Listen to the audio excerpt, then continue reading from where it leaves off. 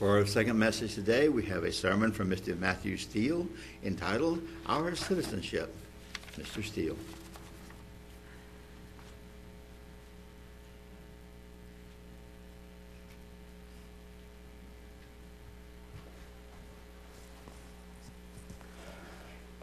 Good afternoon, everyone. It's good to see everybody. Good to see some visitors here today. I won't point them out, but they're sitting over there. So, I don't know if anybody's noticed, but it's the British invasion today. Which, you know, is probably the best thing to help cheer you up, because, you know, it could be worse. You could be ruled by the British crown again, right? Or maybe that would be better. There actually might be a little less gold involved in being ruled by the British crown than Donald Trump. I'm dreading to see what the White House looks like after 4 years of, you know, the gilding and whatever else may happen. But yeah, so somebody forgot to warn you. There's no Paul Revere, that the British are coming today. But it is, it's an interesting time to live, isn't it? That Chinese blessing, curse, whatever that may be. We have had an incredibly interesting, crazy, drama-filled election cycle for the past 18 years. Or it feels like the past 18 years. Or is it officially 2 years? You get to govern and then it starts again. Well, that'll be fun. But it's been a challenge. It's been a challenge in lots of different ways. But even with all those challenges, when you think about it, some of the fundamental things that happen, I noticed President Obama was referring to this the other day, about the peaceful transfer of power. I mean, unless you live in California or Oregon or Colorado, but even still, even with those protests, we are living in a country where we still have a peaceful transfer of power. There are not really states seceding from the Union, in spite of what you see on Facebook. And nobody's died. There's been no war. There's been no conflict, no death, and no destruction. We're in the process of transferring from one ideology to another. We're really not sure what that ideology is, but, you know, we'll figure it out. And we're transferring from one leader to another. And I still think that we're blessed by having that in our country, in our government. And it's a tremendous blessing that we still have. And it's something that we take for granted. We don't even give it a second thought. And maybe if we didn't take it for granted, we'd do more with it, right? We would be able, as a people, to do much more than what we've done. I recently read a couple of articles, probably about 3 different articles, and their topic was about how politics has become a religion. Would you agree with that statement? The politics has become a religion. And there are 2 main denominations in this religion, aren't there? There's the conservative and the liberal, or the Republican and the Democrat. And then there's a few kind of, what shall we say, you know, just break-off groups. Maybe they're the COGs of this environment. The little small independents, or, what's the other one? The Libertarian Party. So there are denominations in this politic that is religion. And they have, they have important attributes that make them look like a religion. You know, the people that have followed into this, it is the most central thing in their life, politics. Now, I am not criticizing activism. I'm not saying that we shouldn't engage in the political process. So please, you know, I'm not commenting on that either way.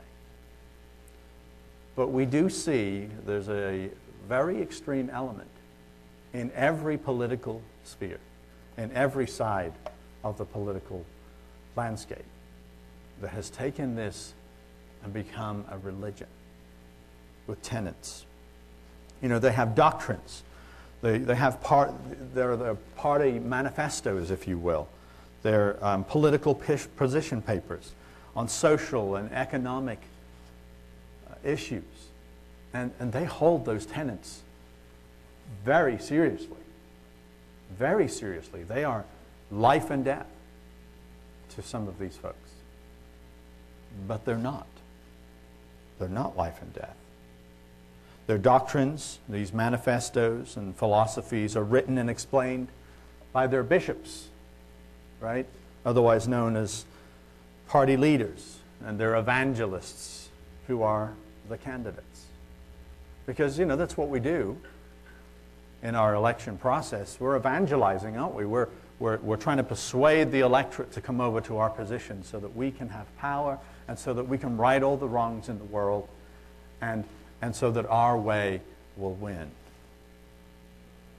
They have their conventions or their caucuses and have become religious revivals in many ways. This huge, it's almost a worship service in there. Worshiping the state, worshiping the process of politics. And again, I'm not discriminating against being involved in politics for the betterment of your community. But there is this extreme element within our country. They glorify the power of the state and the principles of their own ideology. And their way is the only way and the only truth. And anything else, well, as we can see, the other side is evil, wicked, corrupt, whatever it may be, with all the attributes that are thrown at them. These are the political believers. The politics of the country is their religion. That is a problem. That's a problem all of its own. It's a serious problem. It misdirects people from what's important in life. There are many things that are important about how we're governed and how we conduct our civic lives, but it isn't the level of a faith and a religion. So that is dangerous of itself, but what is more dangerous, in my opinion, is the mixing of politics with religion. And there are those that do that to the extreme, where you no longer see the dividing lines between the practice of their Christian faith and their politics. It's one and the same. Now, I'm not talking about the separation of church and state. That is a whole other argument. I'm talking about our personal conduct and our worldview, that the lines are getting blurred in many different political groups that are tied to large national church organizations or groups of organizations. This is dangerous. It is very dangerous. It's dangerous for the faith of those involved. It's dangerous for the church itself. And of course, for the country itself. Because it can cause some fractures, and it can, in the long term, create the kind of situations that will not see a peaceful transfer of power anymore. These are very serious problems. But I understand it's easy for us to do this, to blur these lines, to accept a compromise of faith because of political expediency. In so many ways, we do that at the ballot box. And I won't get into the details, but every single one of us knows we have to make a judgment about a candidate, about the principles they stand up for, and the things that they will support, versus the things that the other guy will do. And mixing our religion and our faith in there is very dangerous. As I said again, I want to reiterate this. I am not saying that we shouldn't vote or engage in political processes. What I am saying is that we as Christians, first and foremost, are called to be citizens of a new kingdom, of another country, not this one. Our primary citizenship is of a new country, a new kingdom that will come to this earth. In Philippians chapter 3 and verse 17, Paul, just joining into his treatise, he says, "Brethren, join in following my example, and note that those who also walk, for you have us for a pattern. For many walk, of whom I have told you often, and now I tell you in weeping, that they are the enemies of the cross of Christ, whose end is destruction, whose God is their belly, and whose glory is their shame, who set their mind on earthly things." And that's important for us to consider about our role as a citizen. Setting our mind on earthly things. And oftentimes we will certainly think of this scripture as a moral principle, as something that should govern. We should be careful about how we are conducting ourselves with our own individual choices and whether those lead to sin or not. But in the context of what Paul's talking about here, it's interesting. He ties it to citizenship. He says, "For our citizenship is in heaven." It is in heaven, from which we also eagerly wait for the Savior, the Lord Jesus Christ. We get our citizenship from heaven. We're no longer just citizens of man's world. We have been made into something new. Godly citizens. It's a simple statement. We've heard it many times before. Oh, yeah, we're citizens of heaven.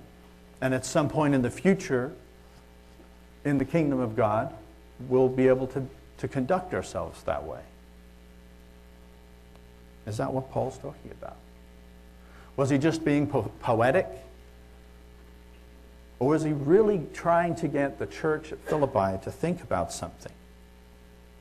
Because citizenship carries some very important powers, important privileges. I remember when I was naturalized as a citizen of the United States, there was a large group being naturalized at the same time, and I bristled at what the judge said, and this judge was clearly loved doing this. He himself had his family tree, and he was telling us about how his family came from, I think, Ireland, and he was proud of the fact. It was probably one of the best things he could do as a judge, because most of the time he's sending people, to jail. And so here he's actually presiding over this ceremony. He clearly loved it. But I bristled at this statement at the time because I was conflicted. I'm patriotic from the country of my birth, but it was something I had to resolve, and so I resolved that in my mind. And then he said this. He said that I was no longer a subject. I'm okay with being a subject of the Queen. I'm proud of the Queen. She's done a fantastic job. There's a love there, a patriotic love for one's monarch.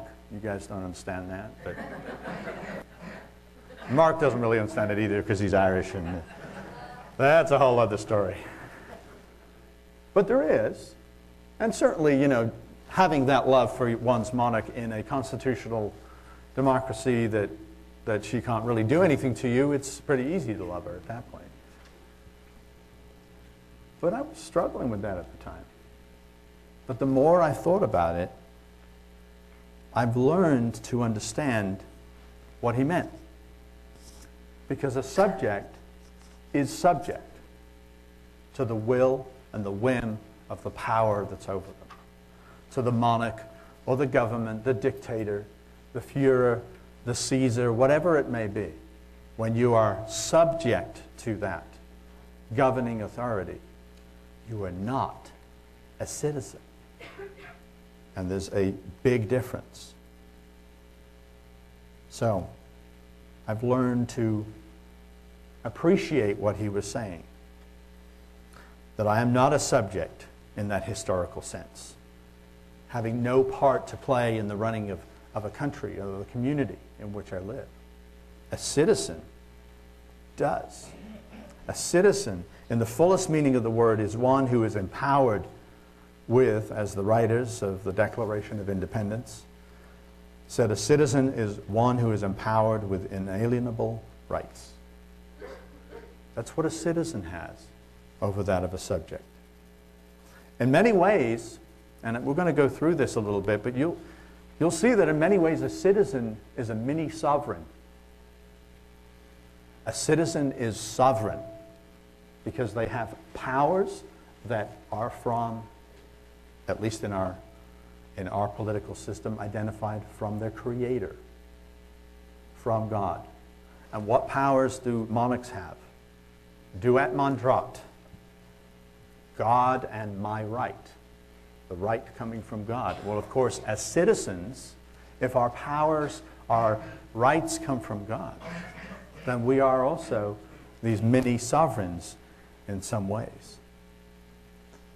When Paul uses this word, he was being deliberate, specific. Sorry, my son is hacking up a lung back there. He was using a word very deliberately. He understood the meaning, and the people that he was writing to understood the meaning. Remember, not everyone who lived in the Roman Empire was a citizen, right? Not everybody was a citizen. Most were not citizens. Most were subjects, living alongside citizens in the same communities. In their day, at different times, and some of these changed with different administrations, Roman citizenship carried various different rights.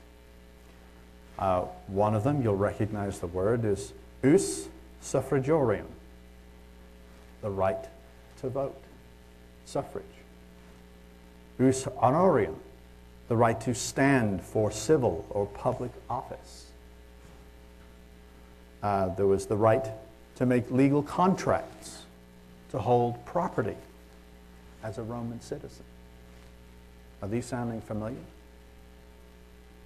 The right to have a lawful marriage with a Roman citizen, and for the children of any such marriage to be counted as Roman citizens. The right to preserve one's level of citizenship upon relocation to another polis or another city, another area. The right of immunity from some taxes and other legal obligations, especially local rules and regulations. Because you're a citizen of Rome, right? Not of the city that you happen to be living in. The right to have a legal trial and mount a defense. The right to appeal from the decisions of magistrates and to appeal the lower court decisions. Pretty interesting. Sounds a lot like the rights that we have, isn't it? Well, of course. It's going to be clear, isn't it, to anybody that looks into this, that this was the template for Western civil rights and the government structures that we have now. And of course, things have changed along the way. For example, we don't have the right to get out of paying certain taxes. We can, well, I won't go there with the marriage right. So we've obviously modified things, sometimes for the better, sometimes for the worse. But you can see the kinds of rights that citizens had in Rome are very similar to the rights that we have today. And we take these things for granted. We mostly don't pay them any mind, unless we hit somebody with our car and we're pulled into court and then we have to call somebody like Trevor to bail us out. Until we use the legal system, we probably don't really think about it much. But the rights that we have as citizens, to protect ourselves, just as they did. But you know, there's a class of people, interestingly enough, that live amongst us that don't have these rights because they are not citizens. We call them illegal aliens, and we don't give them the same rights that we do as a citizen. Now, there are some rights that we give, but the exercise of those rights carries a tremendous amount of risk, isn't it? Because if they needed some legal help, they needed some relief from somebody, well, they could get deported if they make their case known to the courts. So effectively, they don't really have those rights. Not very much, anyway. They can't vote. They can't sue anyone. They can't use the legal system to protect themselves. They are not citizens. And therefore, as citizens, without the protection of the law, they're probably more at risk from abuse, more at risk from labor violations, and all kinds of other things, because they cannot use the power of that citizenship. As I said, not everybody in Rome was a citizen. And it's pretty similar for what we have today. A Roman citizen could not be tortured or whipped, and he could also have his sentence of death commuted to voluntary exile, unless he was found guilty of treason. If accused of treason, a Roman citizen had the right to be tried in Rome, and even if sentenced to death, no Roman citizen could be sentenced to die on the cross. And as we know from Paul's own life, he had the right to appeal to Caesar. One of the biggest rights that a Roman citizen had. So very carefully, Paul uses this word citizen when writing to the people and a church that would have had Roman citizens in their congregation and non-citizens in their congregation. Those that wished they had those rights. In Christ Jesus, Paul is saying you are now the same. You are citizens. But not citizens of this world, not citizens of the Roman system that you're living under. You are citizens of the new age to come, the new kingdom of God. And with that citizenship comes powers and responsibilities. He says, for our citizenship is in heaven, from which we also eagerly wait for the Savior, the Lord Jesus Christ, who will transform our lowly body, that it may be conformed to his glorious body, according to the working by which he is able even to subdue all things to himself. But sometimes people misread this passage and say, I'm going to get my citizenship at some point. It's in heaven. So we have lots of people that believe they go to heaven to receive their citizenship. Or maybe we might be thinking that, well, we'll receive it when Jesus brings it. It's there waiting for him to bring it to us. No. In heaven is the documentation that you are a citizen of the kingdom of God. There's a stamp on it in Jesus' own blood that you are a citizen of that new country, that new kingdom, his kingdom that is coming on the earth. And it's not in the future, it's now. We are citizens now. In Ephesians chapter 2 and verse 19, Paul uses this same concept again. He says, now therefore you are no longer strangers and foreigners. You're not slaves, but fellow citizens with the saints and members of the household of God. We are now citizens of the kingdom. Now. Right now. Not subjects in that old medieval sense. Not even to a nice queen like Elizabeth. We are citizens of that new country. Citizens in the Roman sense of the word. We are empowered. We have rights, privileges, and, as I keep saying, responsibilities. We are responsible with those rights. You know, I was thinking about the riots that have gone on, and I know they're relatively small as far as riots go. But part of the citizenry, or let me back up. Part of the reason why we have peaceful transfers of power is that the citizenry doesn't riot. And I don't think these folks quite understand that. I think they're opening a door that might not get closed.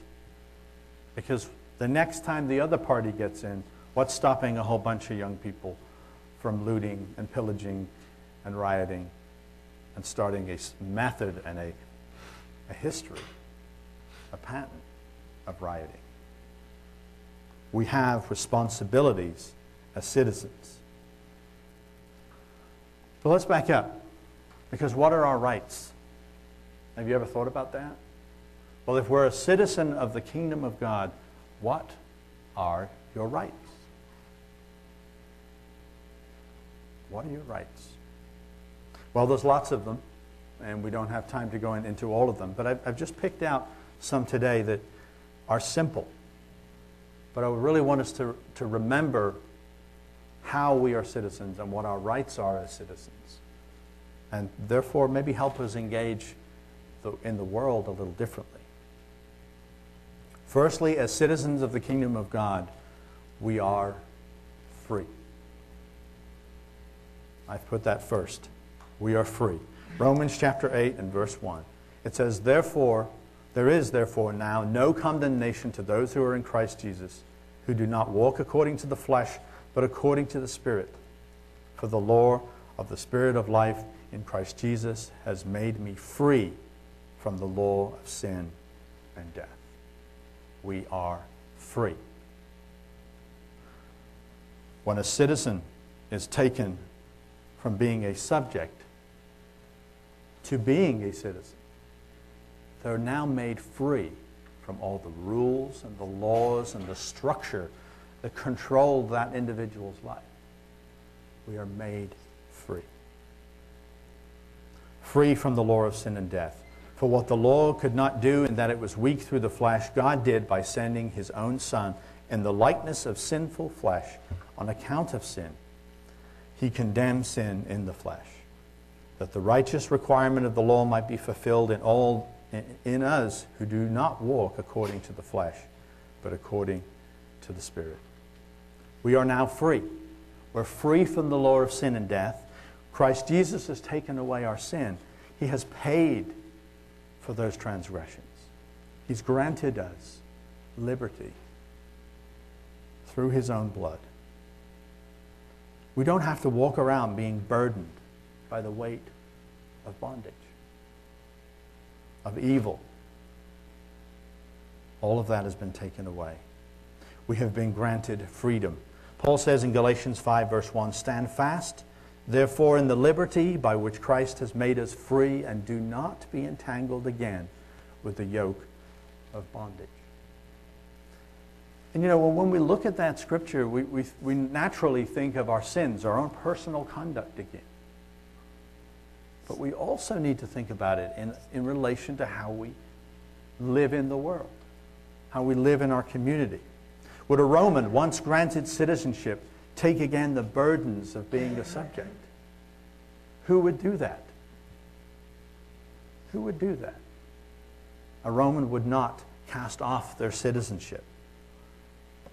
That free man or woman would not want to lose those privileges.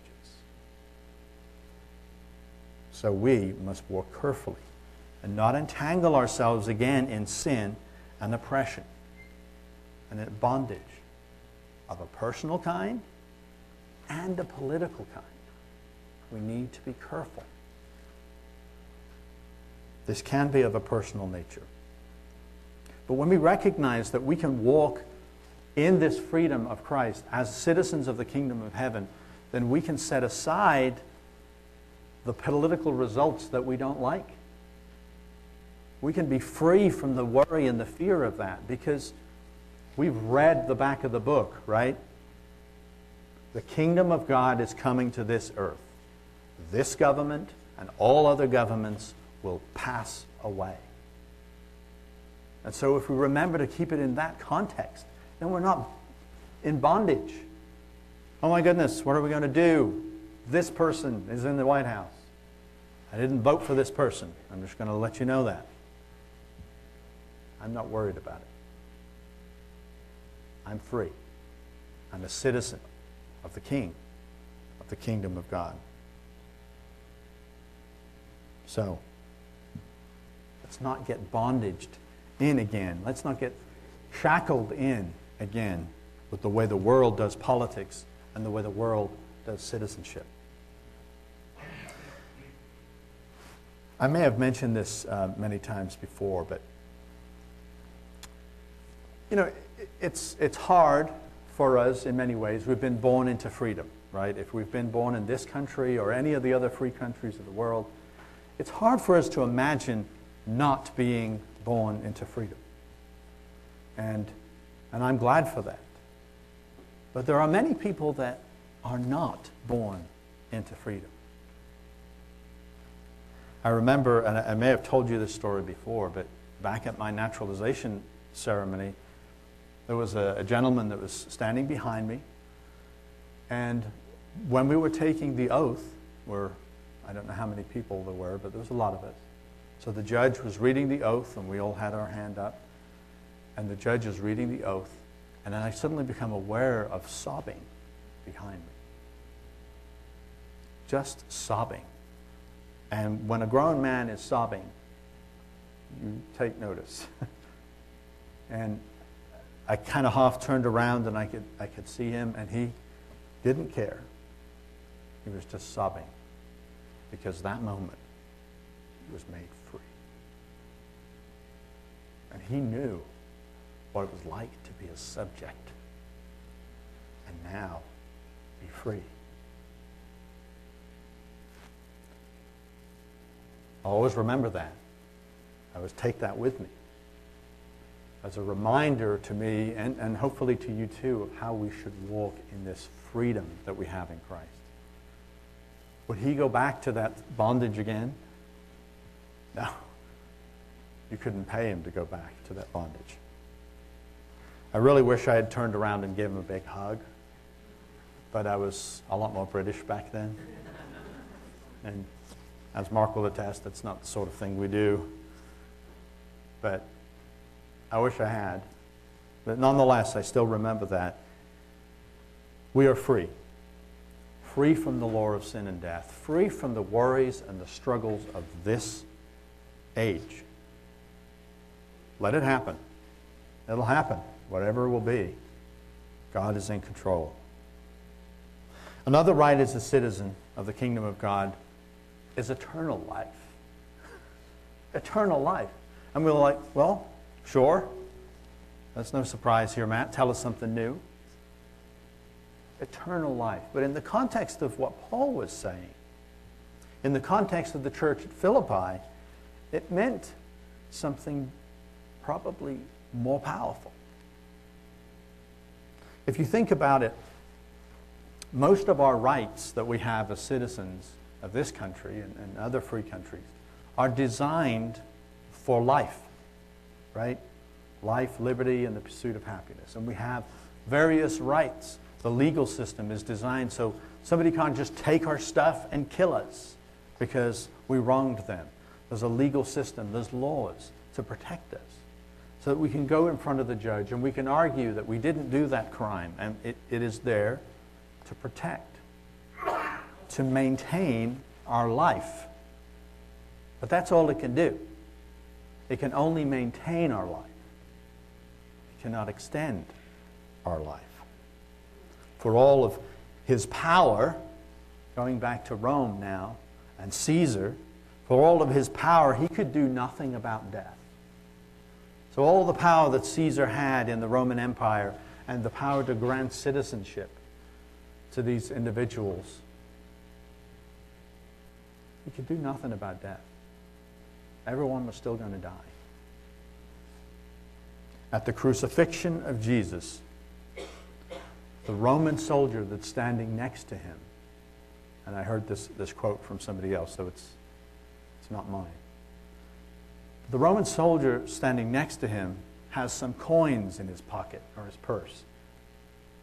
And on it is an image of Caesar, Tiberius Caesar. And around the edge was written, Caesar Augustus Tiberius, son of the divine Augustus, son of God. And the Roman soldiers carrying some of those coins, possibly, as he's standing there watching the real Son of God die to give us life eternal. It's interesting when you think about that. The real Son of God can grant eternal life. Caesar couldn't grant any Roman eternal life. Our country, our citizenship, our documents that are the foundation of our country, our president, our senators, our congressmen, none of them can grant eternal life. There is one Son of God, and there is one God the Father, and they are not Caesar and Caesar Augustus. They're not any of our political leaders. Only Jesus could grant us that. In Romans 8, verse 9, it says, "But you are not in the flesh, but in the Spirit, if indeed the Spirit of God dwells in you. Now if anyone does not have the Spirit of Christ, he is not his, and if Christ is in you, the body is dead because of sin, but the Spirit is life because of righteousness. But if the Spirit of him who raised Jesus from the dead dwells in you, he who raised Christ from the dead will also give life to your mortal bodies through his Spirit who dwells in you." And Paul is writing to the Romans, who are very familiar with the concept of the Son of God. And he's writing to tell them Jesus is the real Son of God. And then by Jesus' own words in John chapter 10 and verse 27, "My sheep hear my voice, and I know them, and they follow me, and I give them eternal life, and they shall never perish. Neither shall anyone snatch them out of my hand. My Father who has given them to me is greater than all, and no one is able to snatch them out of my Father's hand. And I and my Father are one." I don't often read that passage, but no one can snatch us out of the Father's hand. We are citizens of the kingdom of God. We cannot have these rights taken away. It cannot happen. Christ Jesus in us, if we walk by the Spirit of Christ, no one can take that away. No political party, no president, no Caesar. It cannot be taken from us. Again, flying in the face of the power of Caesar and Rome and its limited, poor citizenship. Just like the citizenship of the United States, it's limited. It's not good. It's pretty weak in comparison to the citizenship of the kingdom of heaven, with eternal life, with true freedom. God the Father and Jesus Christ are not Augustus or Tiberius or Trump or Hillary or any of those. Our citizenship is in heaven. The last one I was going to mention today is the right to appeal to the supreme power. One of our rights as citizens is that we can appeal to the supreme power. In Acts chapter 25, we break into that courtroom scene which will start Paul on his journey to Rome. And he's before Governor Festus, as it says, and when he, verse 6, Festus had remained among them for more than 10 days, he went down to Caesarea, and the next day, sitting on the judgment seat, he commanded Paul to be brought. And when he had come, the Jews who had come down from Jerusalem stood about and laid many serious complaints against Paul, which they could not prove. While he answered for himself, Neither against the law or the Jews, nor against the temple, nor against Caesar have I offended in anything at all, he said. But Festus, wanting to do the Jews a favor, asked Paul and said, "Are you willing to go down to Jerusalem and there be judged before me concerning these things?" And Paul said, "I stand at Caesar's judgment seat, where I ought to be judged. To the Jews I have done no wrong, as you very well know. For if I am an offender or have committed anything deserving of death, I do not object to dying. But if there is nothing in these things of which these men accuse me, then no one can deliver me to them. I appeal to Caesar." Then Festus, I'm sure there was a stirring in the room when he said that. What? Does he really want to do this? Nuclear option. Then Festus, when he had conferred with the council, answered, "You have appealed to Caesar? To Caesar you shall go." It was his right. No one could stop it. A Roman citizen could appeal to Caesar. So, to Caesar he went. Paul had not committed any crime for which he should be imprisoned. He was beaten, denied his rights as a citizen of Rome, at least initially on a few occasions. And he rightly had the privilege to appeal to Caesar. But to what end? To what end? Well, in the immediate situation, he was in danger. I'm not too sure he would have survived the trip back to Jerusalem. Or maybe he was let go in Jerusalem and would have been murdered in the city before he could get out. So there was an immediate danger situation potentially. But more than that, he wanted to have his day in court, didn't he? He wanted to have his day in court, to be heard by the most powerful man in the world. And he used the rights as a citizen to advance the citizenship of the kingdom. He used the rights as a citizen of Rome to advance the citizenship of the kingdom of God. And that is an important lesson for us to learn and remember. But in all of that activity, he didn't neglect what was right and true. He didn't compromise with his faith. He didn't give up on his citizenship. He was exercising his rights. So we can do the same. We can use our citizenship in this country as a tool for the will of God, to advance the kingdom of God. Because there is nothing else greater than that. And that's what our citizenship is now for. But then also we individually can appeal to the most powerful being in the world. Not a man, but Jesus Christ and the God the Father.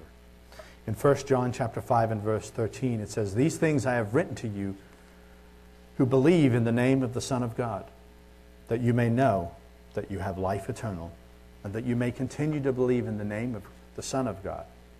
Now, this is the confidence that we have in him, that if we ask anything according to his will, he hears us. And if we know that he hears us, whatever we ask, we know that we will have the petitions that we have asked of him." He hears us. And if we ask according to his will, which I think is probably simpler than we think. We've got to figure out a mystery of God's will. Maybe not. It's probably easier than that. Are we asking for something that goes against his law? Are we asking for something that goes against the best judgment and the guidance of the Spirit that we have in us? Are we asking for something that goes against his will for us, for mankind? If not, we can ask. And in faith, we know we have the right with him for our petition to be heard. And sometimes we might get a little uncomfortable to say, well, we've got the right.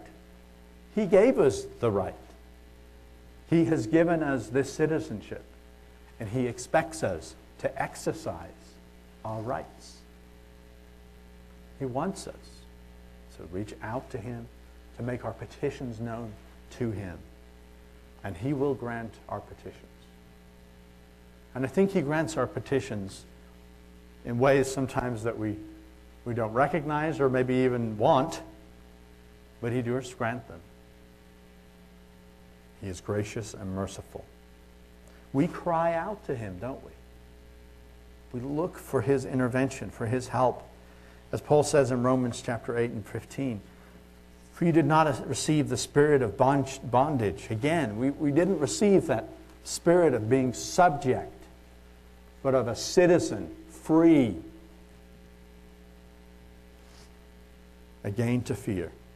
But you have received the spirit of adoption by whom we cry, Abba, Father. We cry out. The Spirit himself bears witness with our spirit that we are the children of God, and if children, then heirs and heirs of God and joint heirs with Christ. If indeed we suffer with him, that we may also be glorified together. And here's that concept again, kind of creeping up subtly, that we are heirs with Christ, and Christ is, well, what is his, what are we going to inherit from him? All things. All things are given to him in heaven and in earth. And so we as citizens of the kingdom of God are many sovereigns to inherit as kings from Christ Jesus. All things in heaven and in earth. How many rights do we have as the children of God? It's pretty much unlimited, isn't it? How many rights do we have as a citizen of the eternal kingdom of God? In everything we have from him. I don't know if you've noticed, but in these three that I've discussed today, ever present is the Spirit of God. Is that active agent working in us, enabling us. We have that Spirit guiding and teaching us, strengthening us in the trials and testing. His Spirit giving us wisdom. If I can just remember to pray for it when I need it. Right? It's there to be used as a tool when we need to make critical decisions. I lost my keys this morning. It wasn't really that critical, I suppose. But I did say a prayer because I needed to be here. Otherwise, I'd get in trouble. But how many times are we in critical conditions and we react instead of just taking a breath, as Mark mentioned earlier, and asking for that guidance through God's Spirit to help us in our decisions, teaching us, strengthening us. Real power. There's real power in the Spirit of God, and we forget it. We forget that power that he has given us. Does our Constitution in this United States give us the kind of power that the Spirit of God can give us? The Spirit of God can change minds. It can divide asunder, can't it? It can open people up, not for their detriment, but for their healing, for their restoration. The Spirit of God is an active agent. Are we active with it? Are we walking in the direction that it's trying to push us? It is an active agent. It should be in our lives. We are citizens of the kingdom of God. If you remember, one of the rights that every Roman citizen had was the right to carry those rights wherever they went.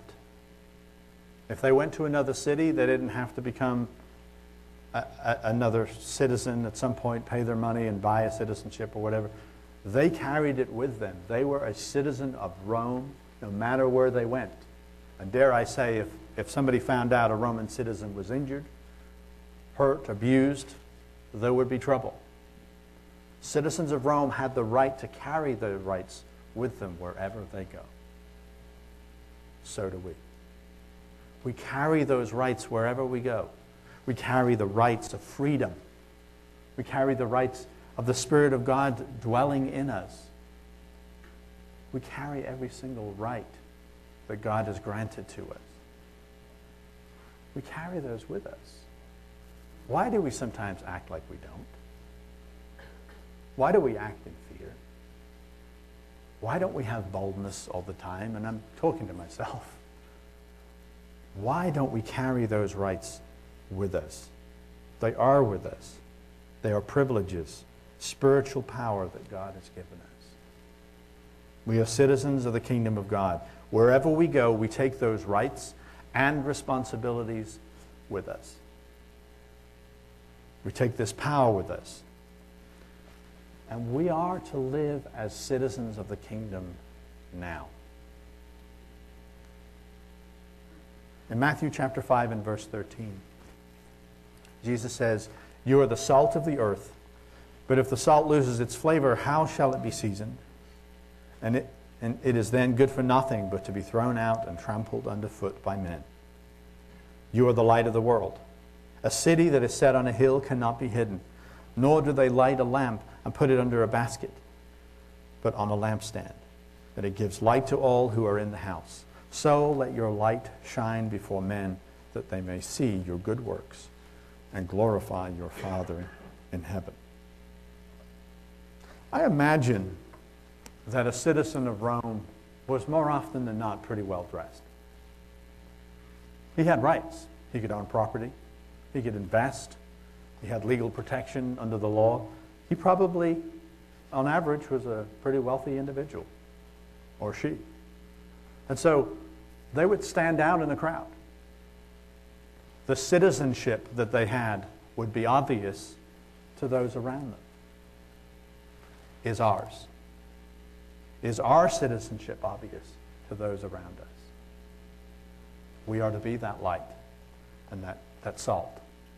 But if in the course of our personal lives and our public lives, in the course of our conversation with friends and colleagues about politics, especially in this subject, if we're no different from all the rest, then are we being light and are we being salt?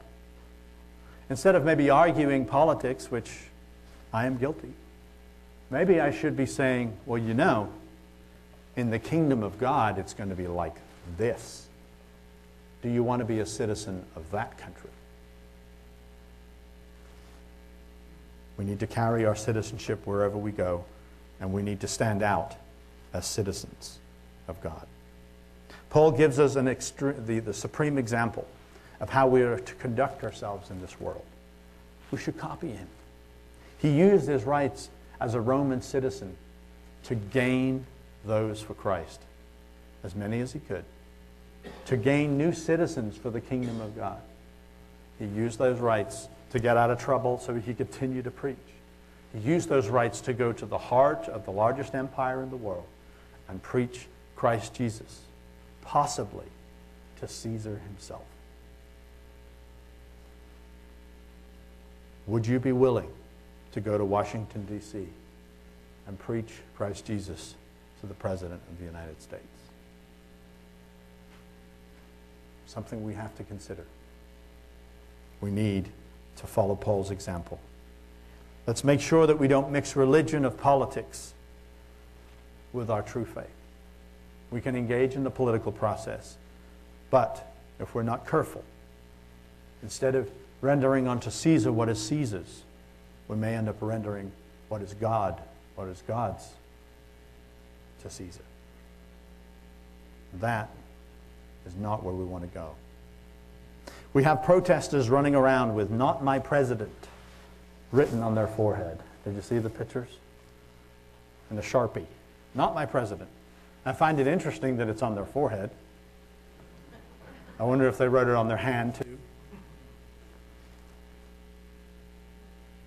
Instead of that, Paul tells us maybe we should write, "Jesus is the Son of God, and I am the citizen of his kingdom."